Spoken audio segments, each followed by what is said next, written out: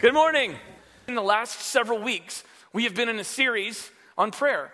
Prayer, a road less traveled, or the road less traveled is what we've been titling this. We do not desire at Northwest Community Church for that to be true. We desire for the road of prayer at Northwest to be worn out for the glory of God. We desire for that to happen. We want that to happen. We know that when that happens, then great unity can take place, and that 2019 can be one of the best years we've ever experienced in our lives. And we believe that this series, yes, it is a series of 5 messages. The 4th one today, and then of course next week. And we know that because of those messages that it can stir in our hearts to understand the discipline of prayer. But simply we do not want it just to be 5 weeks on this subject and then business as usual. And so we would desire to see just an opportunity to openness about what prayer looks like in our life groups, what it looks like on Sunday morning. And we're looking forward to seeing how the Lord would lead in that. Many of you were here last week, and I want to make sure we understand the difference between this week and last week. Last week, what we were doing in Psalm chapter 13, it's a lamenting psalm.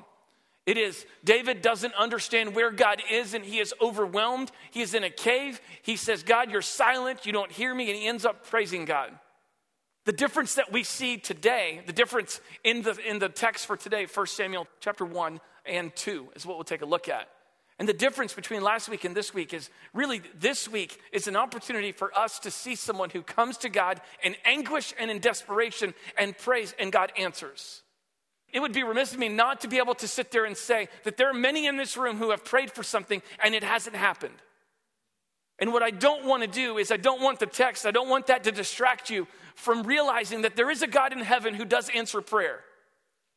And I want us to be captivated that he does and allow our confidence in him to keep coming to him, to keep asking him, to keep seeking him, to keep, pestering him. Because he'll never tell you to go to the bonus room. So that's what I do with my kids, so I'll let you know that sometimes. Listen, can you give us a break? Can you just go to the bonus room? God never says that.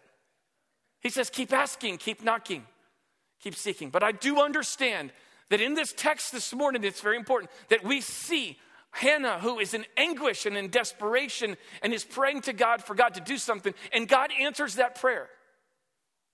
And so I am praying no matter what situation you are in, whether you're praying for something you haven't seen God answer, I am asking you to see the confidence that we have, that we can come to a God who does answer prayer in his time. Many of you have been through this battle that I'm going to share with you in just a minute. Dana and I, in early 2000, we were told that we weren't able to have kids.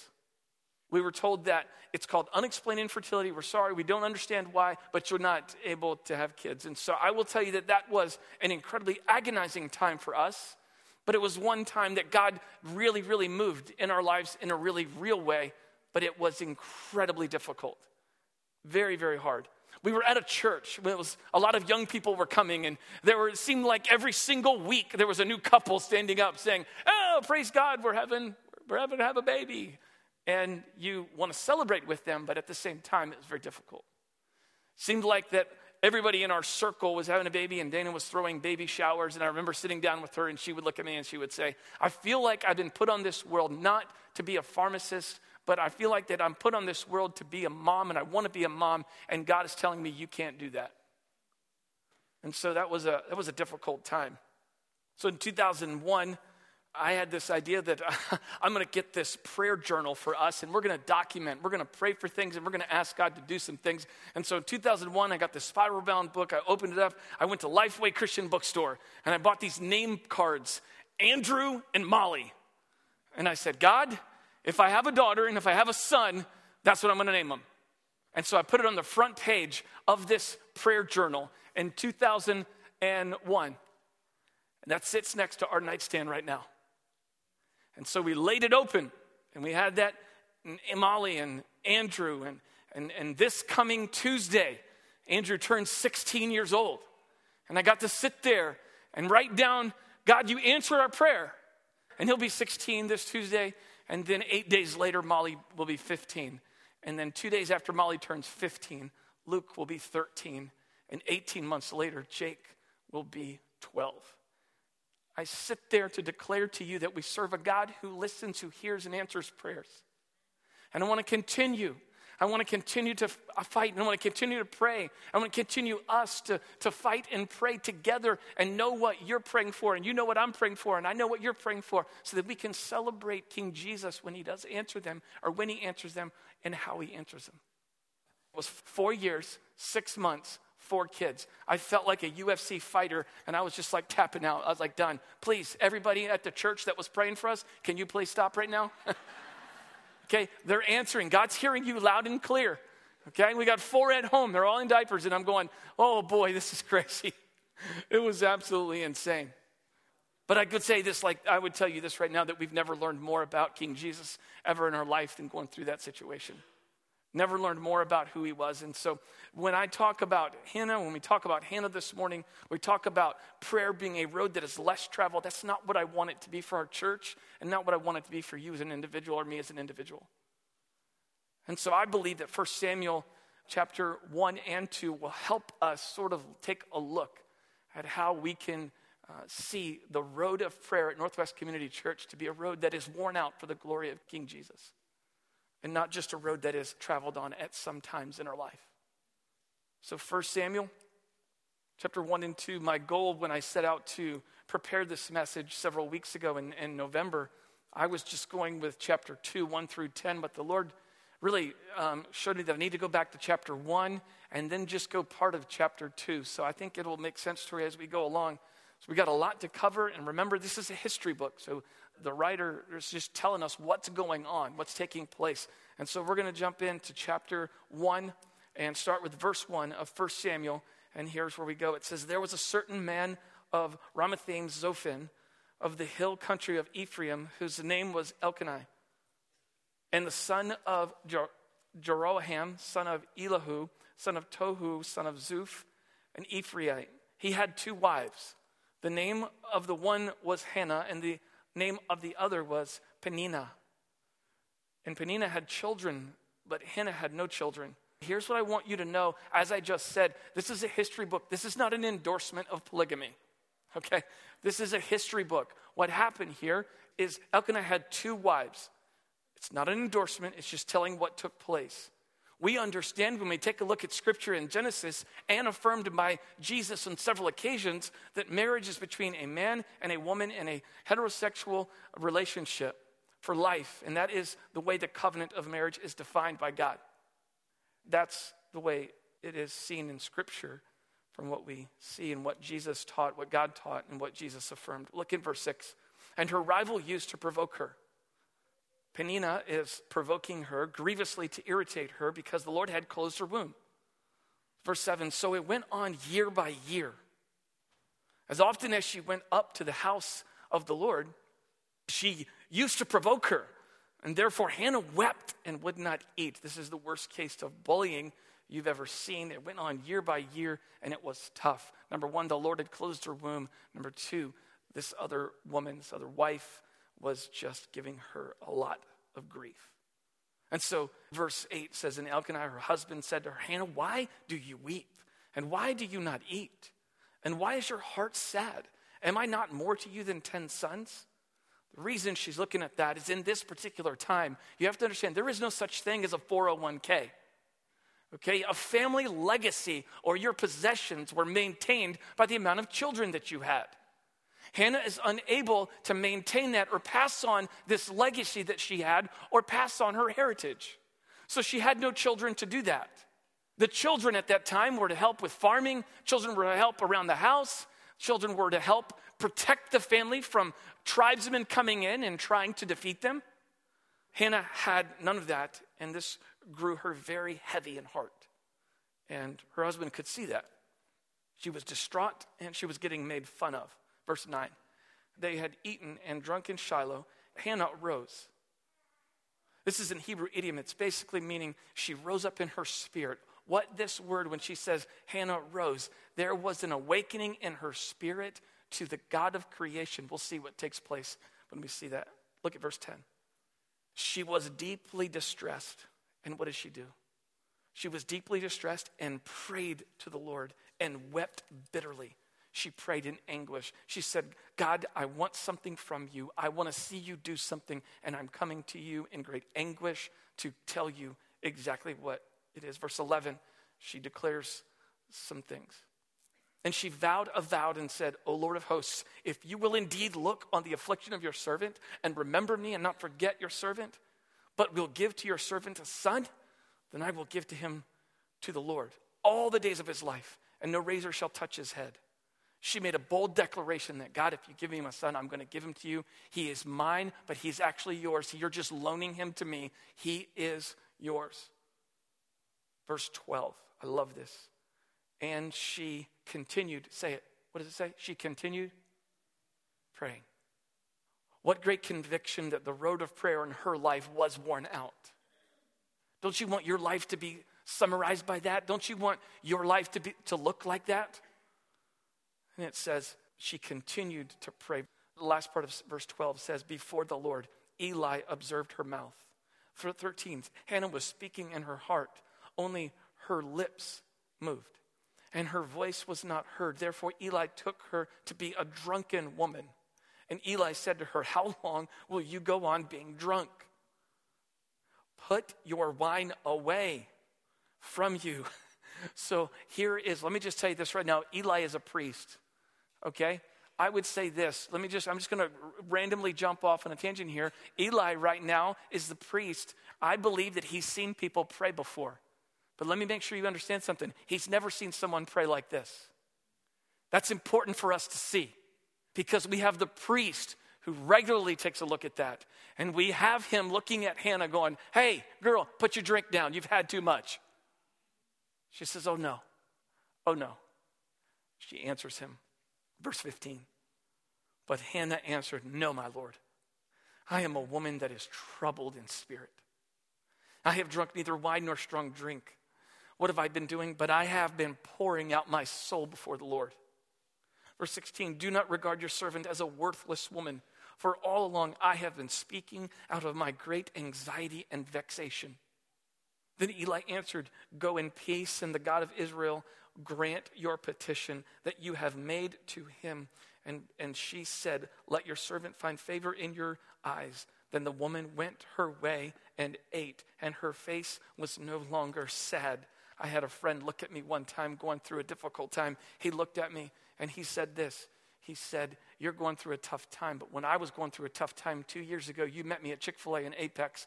You said I walked in with my shoulders down, my shoulders slumped and my head down. He said, I need you to know something. There's a God who loves you, and I need you to put your head up and shoulders back and lead because of the confidence you can have in King Jesus. And Hannah right now is looking in anguish and in desperation, and she's praying. And then what happens? The great lifter of her soul lifts her soul. That's unbelievable. The great lifter of her soul lifts her soul. This next part, I'm telling you right now, this next verse has wrecked me. Verse 20, and it says, and in due time, Hannah conceived and bore a son, and she called his name Samuel, for she said, I have asked for him from the Lord. And I need you to know that the due time is actually God's time, and that's the best time. Do you understand? The due time is actually God's time, and that's the best time. And I know that in this situation right here, I need to make sure you see this. In that right there, she prayed for something, and she got what she prayed for. And I know that many of you can sit there and go, I was there, that's what happened, I've been there. But there are many of you that haven't. And my plea and my begging with you is to keep praying and keep asking. The due time is the best time because it's God's time. Verse 27. For this child I prayed, and the Lord has granted me my petition that I made to him. 28. Therefore I have lent him to the Lord. God is saying he's yours for a season. I need you to be a good steward with him. And she said, as long as he lives, he is lent to the Lord. And Eli, he worshiped the Lord there. The priest is worshiping by watching her prayer and what God did. And so where does Hannah go? Where does she lean after this? When God grants her this request, she comes to him in anguish. It's been year after year that she's been ridiculed and bullied and made fun of. And then all of a sudden, the Lord opens her womb. She has a child. Where does she go? She goes to God. Look at what she says in verse 1 of chapter 2. And Hannah prayed and said, my heart exults in the Lord. To exult means to hold someone in very high regard, to think or speak highly of. Where does she go? She doesn't worship her son. She worships the God who gave her her son. My heart exults in the Lord. My horn is exalted in the Lord. You're probably wondering, like I did, what in the world does that mean? My horn is exalted in the Lord.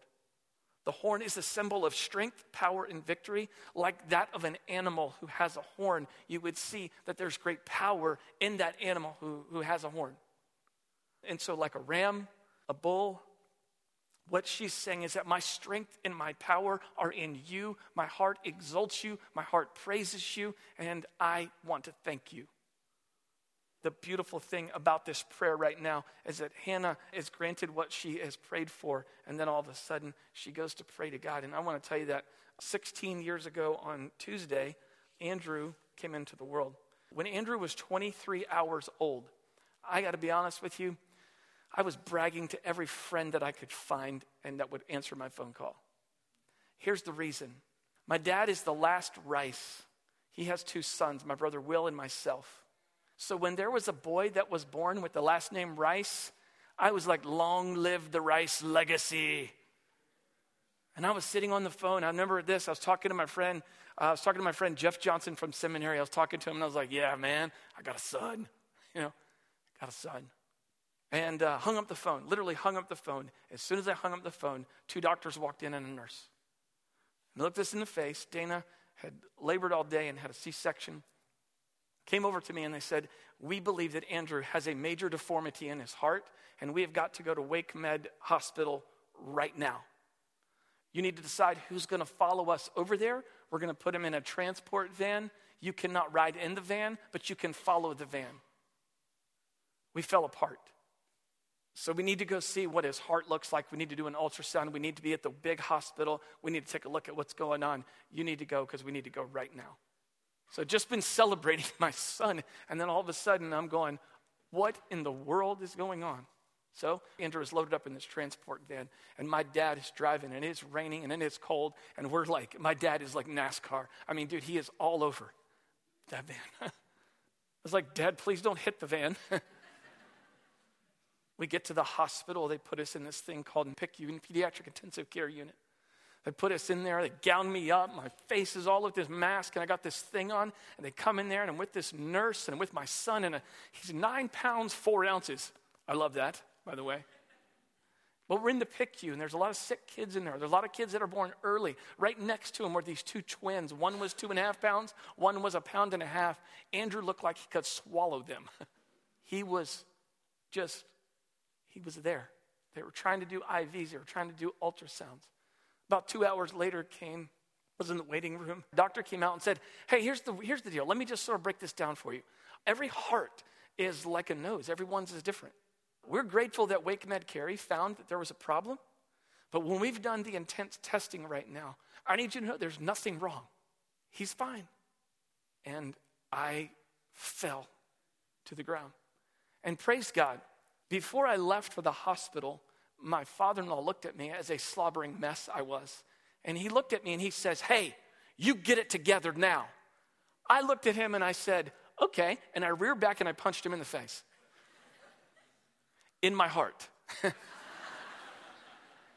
The Bible says if you've done it in your heart, then you've done that. I'm just confessing. The next day I get back to the hospital. They come into the hospital. We stayed there, sleeping all night. And all of a sudden we come back in, and my father-in-law looks at me and says, I need to tell you something, Jack. That's his way of saying things. I said, do I need to sit down? Yep. He said, Abraham and Isaac. Abraham and Isaac. Abraham waited so long for this son to be born. He waited really long for him to come. And he came, and God said, take him up to this hill, and you sacrifice him. When Isaac was at the bottom of the hill, Abraham looked at all of the folks and he says, hey, you stay here. Look at the pronoun. And we will be back and we will worship. It says we. Abraham went to the top. God provided a ram. They sacrificed that ram. Abraham and Isaac came back down and they worshiped with the group. He said, Matt, God gave me that picture right now because you know what? Andrew's greatest need in the world is not good parents. His greatest need in the world is King Jesus. the greatest way that he's going to see that is if he sees mom and dad follow Jesus. So you need to understand that no matter what a great gift he is, God is the great giver, and we must follow him, please him, serve him, obey him, and follow him. And I just feel like that the Lord wanted me to tell you that. So when I read Hannah and I see what she was given, it just comes to me and goes, thank you, God. Our attention is to God. Our gift is from God. Not putting your praise and your worship in the gift or the answered prayer, but praising God for who he is and what he does, and that's what Hannah teaches us to do right there. The last part of that verse is Hannah's praise. So what does she continue to praise with? She says, my mouth derides my enemies because I rejoice in your salvation. And so here she is overwhelmed with, God, you're going to take care of my enemies. You're going to speak truth to them. You're going to take them out. You're going to deal with them. What my mouth is going to do is not to talk to my enemy. My mouth is going to praise you because I rejoice in your salvation. Verse 2, there is none holy, set apart. There is none holy like the Lord, for no one is beside you. There is no rock like our God. There is an absolute, unbelievable declaration through this answer of prayer to the God who answered the prayer. And there's no one holy. Holy means set apart. So God, you are set apart. There's not even anyone that's close to you. There's no one beside you. There is no rock like you. He is the rock of ages. And then we take a look at other scriptures, and we can also understand that in Exodus chapter 20, the 10 Commandments, have no other God before me, have no graven images, bow down to none of them because they are nothing compared to me. In Acts 4:12, it says there is no other name under heaven whereby men might be saved. And then we look at Jesus that's on the cross, and he says, it is finished. And he declared that clearly. And so here in our prayer life, we gain confidence if God answers or if he doesn't answer, and we get confidence in who he is. That's what Hannah does in this prayer, specifically asking God for something and watching him provide drove her to a life of worship and prayer. Deeper in that. What are our lessons? We have 2 lessons that I want to cover with you, and then we have an extended action step regarding fasting that I want to call us to and talk about. Number 1, prayer is the vehicle God uses to line our will to his will. Prayer is the vehicle that God uses to line our will to his will. Hannah wanted a baby so bad, and that's not a bad desire. In verse 6, it says the Lord closed her womb. In verse 7, it says the provoking went on year by year. In verse 10, it says she was deeply distressed and she prayed. In verse 15, it says she was pouring out her soul. In verse 17, she continued to pray. In verse 20, in due time, God answered her prayer. What takes place in this is that what we see here is that when we pray to God, we are lined up with his will for our lives. Galatians 4:4 says, in the fullness of time, God sent forth his son. It is God's sovereign timing. And what prayer does for us is it lines us up to see that, to acknowledge that, to obey that, and to be confident in that. It allows us to know his will. I don't want us to sit here and get frustrated at the way of God and how he answers our prayer and miss the glory of God that we have the opportunity to give him. I simply sometimes when we're in this, what Hannah really teaches us a lot in this text is she didn't allow the circumstance to distract her from giving glory to God, which is what we're about. And it's really important for us that we're in those weeds and we're in that time, whether we're in the cave like David was going, God, where in the world? Have you forgot about me forever? Or whether we're sitting here and we're asking God to give us something we know that he wants us to have, be fruitful and multiply. Ask. You have not because you ask not. So we keep asking, but we don't have. And what I want us to do is I want us to keep asking. I want us to keep going in boldness. I want us to keep being confident in who he is. But let's not let the way he answers the prayer be a distraction from the glory of himself. Point number 2 is this. Answered prayer spurs the church on to worship him, not what he gives. Verse 27 says, for this child I prayed, and the Lord has granted me my petition that I made to him. Therefore I have lent him to the Lord. As long as he lives, he is lent to the Lord. And here's the place, here is the point where the point comes from. And he, this is Eli, the priest, and he worshiped the Lord there. Because when we are a family and we communicate with each other what we're fighting for, what's overwhelming us, what's consuming us, we let each other in.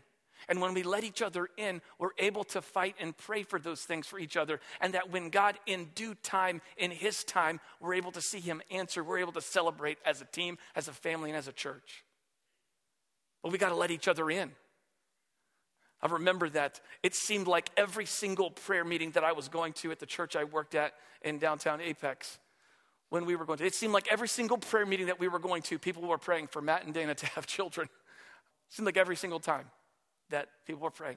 People knew. My father-in-law was the pastor there. My wife grew up there. And so it was common for them to say, man, we just want them to have children. We just want them to have children. And it was a prayer. And then all of a sudden, on one Sunday morning, I got up to announce that we were going to have a baby. A lot like this, I stood up and I asked him a question. Do you believe that God answers prayer?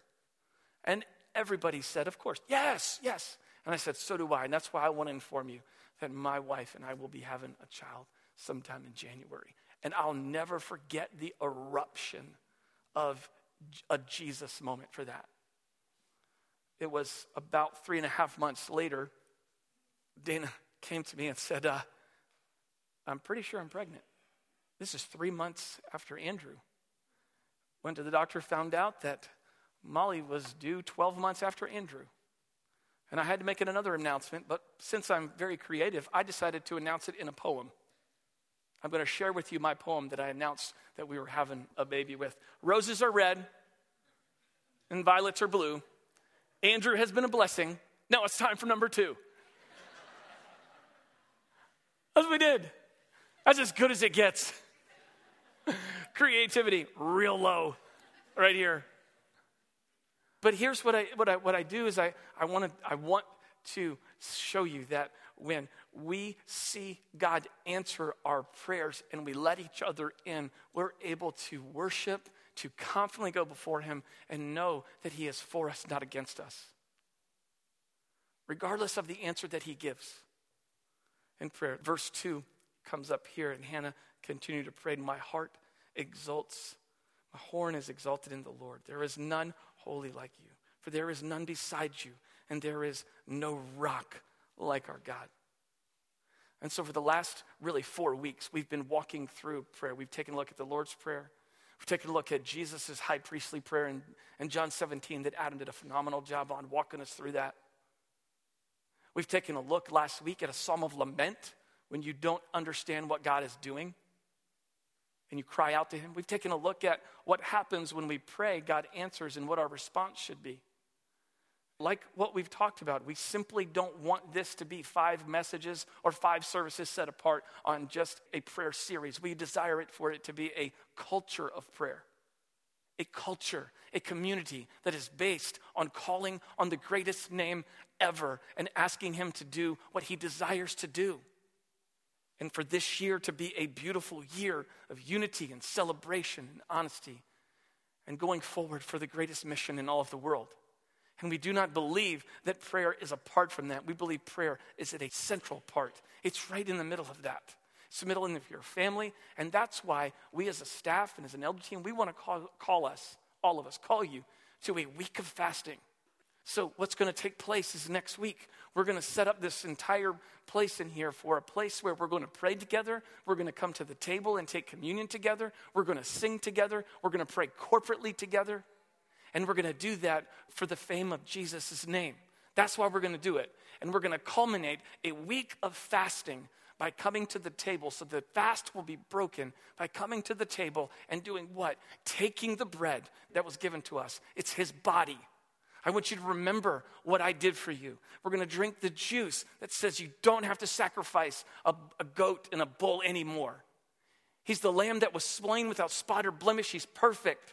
The veil has been torn from top to bottom. It's open for us to have a relationship with him. And what I want us to do is this week to just be able to pause and maybe give up some of the good gifts that God gives us, be it food or other things, and to use that time for an intentional, deep encounter.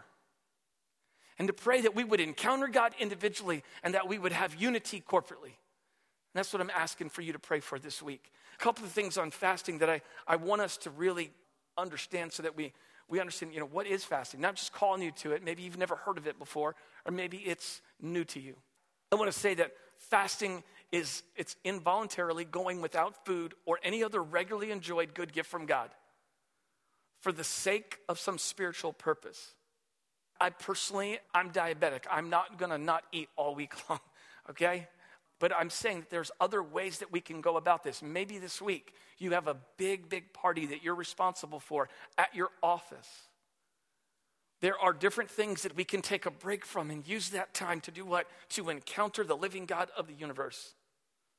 A couple of verses in the scriptures that teach us a lot about this is, so we fasted and implored our God for this, and he listened to our entreaty. Ezra 8:23. Joel 2:12 says, even now, declares the Lord, return to me with all your heart, with fasting, with weeping, and with mourning. Exodus 34:28 says this. So he was there with the Lord 40 days and 40 nights. He neither ate bread nor he drank wine, and he wrote on the tablets the words of the covenant, the 10 commandments. That's talking about Moses. And then again, Acts 13:3 says, then after fasting and praying, they laid their hands on them and sent them off. Prayer and fasting, those two together, are fuel for us to understand and fuel our desire for his presence in our life. What is fasting not? Let's talk about fasting, what it is not. First of all, fasting is not a diet. It is not something that we set aside and say, well, I'm going to fast because I want to lose weight, drop pounds. That's not what fasting is. Fasting is for a spiritual purpose, a purpose to encounter God in a real way. It's not a hunger strike. And it's not punishment. It is not desired to be punishment, nor is it. It's not designed for that way. And simply put, too, fasting is not a religious badge of honor. You know, we have mission trips here that we take our students on and that many of you have been on. We simply don't want mission trips to have a badge of honor like, oh, I've been to Haiti and Africa and Jamaica and Turks and all these places. And that's not what we want. We want people to be exposed to the gospel and how God is concerned about people all throughout the world. Mission trips are simply not a badge of honor. Fasting is not a badge of honor. Matter of fact, it was very, very talked down upon when you desire to pray on public places or fast and let everybody know about those things individually. It is a personal and corporate encounter with the God of creation. So what is fasting? Number one, it's an invitation from God to encounter him. It's an invitation from God to encounter him. Number two, a set aside time to refocus our hunger on God.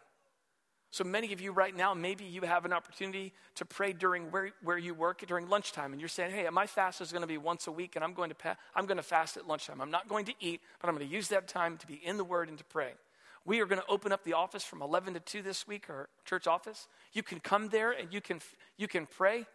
You can have the sunroom in the back or the main room right there, and you can use that time just to seek the Lord. There will be opportunities for you to do just that. Number three, it's a declaration you want more of God's presence in your life.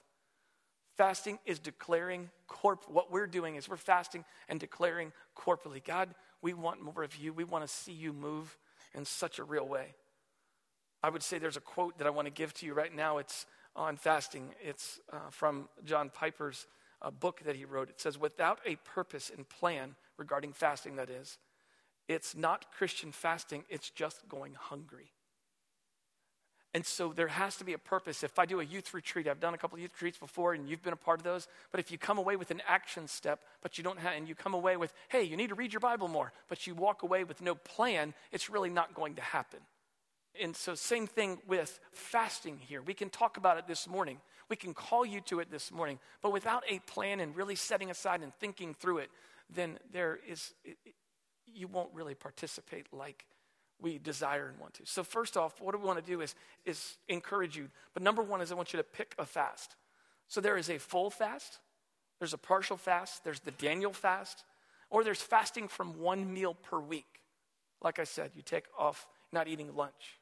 Number two, I think it's really important for us to prepare spiritually. God, why am I doing this? Why am I taking a break from this right here? Well, here's what I desire and what I want. Number one is encounter, and number two is unity. I desire for you to encounter God like never before, and I desire for you to pray corporately that there is great unity among our body, that 2019 will be a year that is marked by great transformational growth. Great transformational growth. Then what happens here? So we pick a fast, we prepare spiritually. Then I would say number 3 is you plan practically. Plan practically. Like I said, you might have an office party. You might have people come into your house. That's already planned. You might have life group and you're doing a social this week or something along those lines. So plan practically around your schedule. And I would say the last thing that I want to say is this, is I would ask you to participate. Pick a fast, prepare spiritually, plan practically, and participate. Here's what I want. Listen to the pronoun. Let us come to God this week. Let us plead with him. Let us worship him. Let us praise him. Let us confess to him. Listen to him. Obey him. And let us do this together. And then like I said earlier, what we'll do is we'll come in next Sunday morning. Tables will be set. A lot of folks will be serving communion in a smaller setting. You'll be invited to come to the table. We'll be invited to corporately pray together in our seats. There will be people in the back that will pray for you while the service is going on. Pray for you, pray over you. We will sing to Jesus, and we will break this fast, this time of just encountering him by coming to the table and remembering his body was given for us and his blood was shed for us. And there is nothing like it. There's nothing like it. And our prayer is that this discipline, this calling on the name of God, this hallowing God's name would be an opportunity that would mark our church for this year and years to come. That God, we desire to call on your name. Our Father art in heaven, hallowed be your name. Every single thing that we do in prayer comes back to the glory of God. That's what we're here for. That's what we want to be known for. That's what we want to be marked by. That is what pleases God, his glory, and us giving him his glory. He deserves it. He deserves all of it. It is not for us, it is for him. And so that's why we come this week. Set aside some time. Seek him. Pray to him. Fast. Take a break in the normal rhythms of life so that we might be able to really, really listen to who he is. I love you guys. Looking forward to a great week of just encountering him as a body and as individuals all over the city, all over the world. Let's go ahead and let's pray to him right now. God, I love you and I thank you for who you are. Thank you for the opportunity that we have to be in this place at this time. Lord, I recognize right now that there are a lot of people in here who have prayed to you and you have answered their prayer. They have prayed and been persistent, whether it be children or whether it be a marriage or whatever it might be. They have prayed, and you have answered. And we celebrate that right now. And we thank you for that. We thank you that it is those answered prayers that drives us deeper into a relationship with you and deeper in confidence in who you are. But Lord, we also recognize that there are many prayers that have gone unanswered right now. And we lift them up to you right now. Lord, we pray for whoever is in here right now that might be praying for their marriage that they've been praying for years and it is not any better. So we lift them up to you right now. You know who they are. I pray for them. I pray for restoration. I pray for conviction. I pray for confession and declaration. And I pray, God, you would overwhelm them with your goodness and your grace. I pray that you would drive them to know you in a deeper way. And I pray that they would own their sin and that they would come clean before you in order to go forward in you. And so, Lord, we pray for that. We pray right now for maybe there might be someone in here right now that's been praying for children and not been able to have children. And Lord, they have prayed to you and you have not given them that request. Lord, may you overwhelm them with your presence. May you grant them the desire of their heart.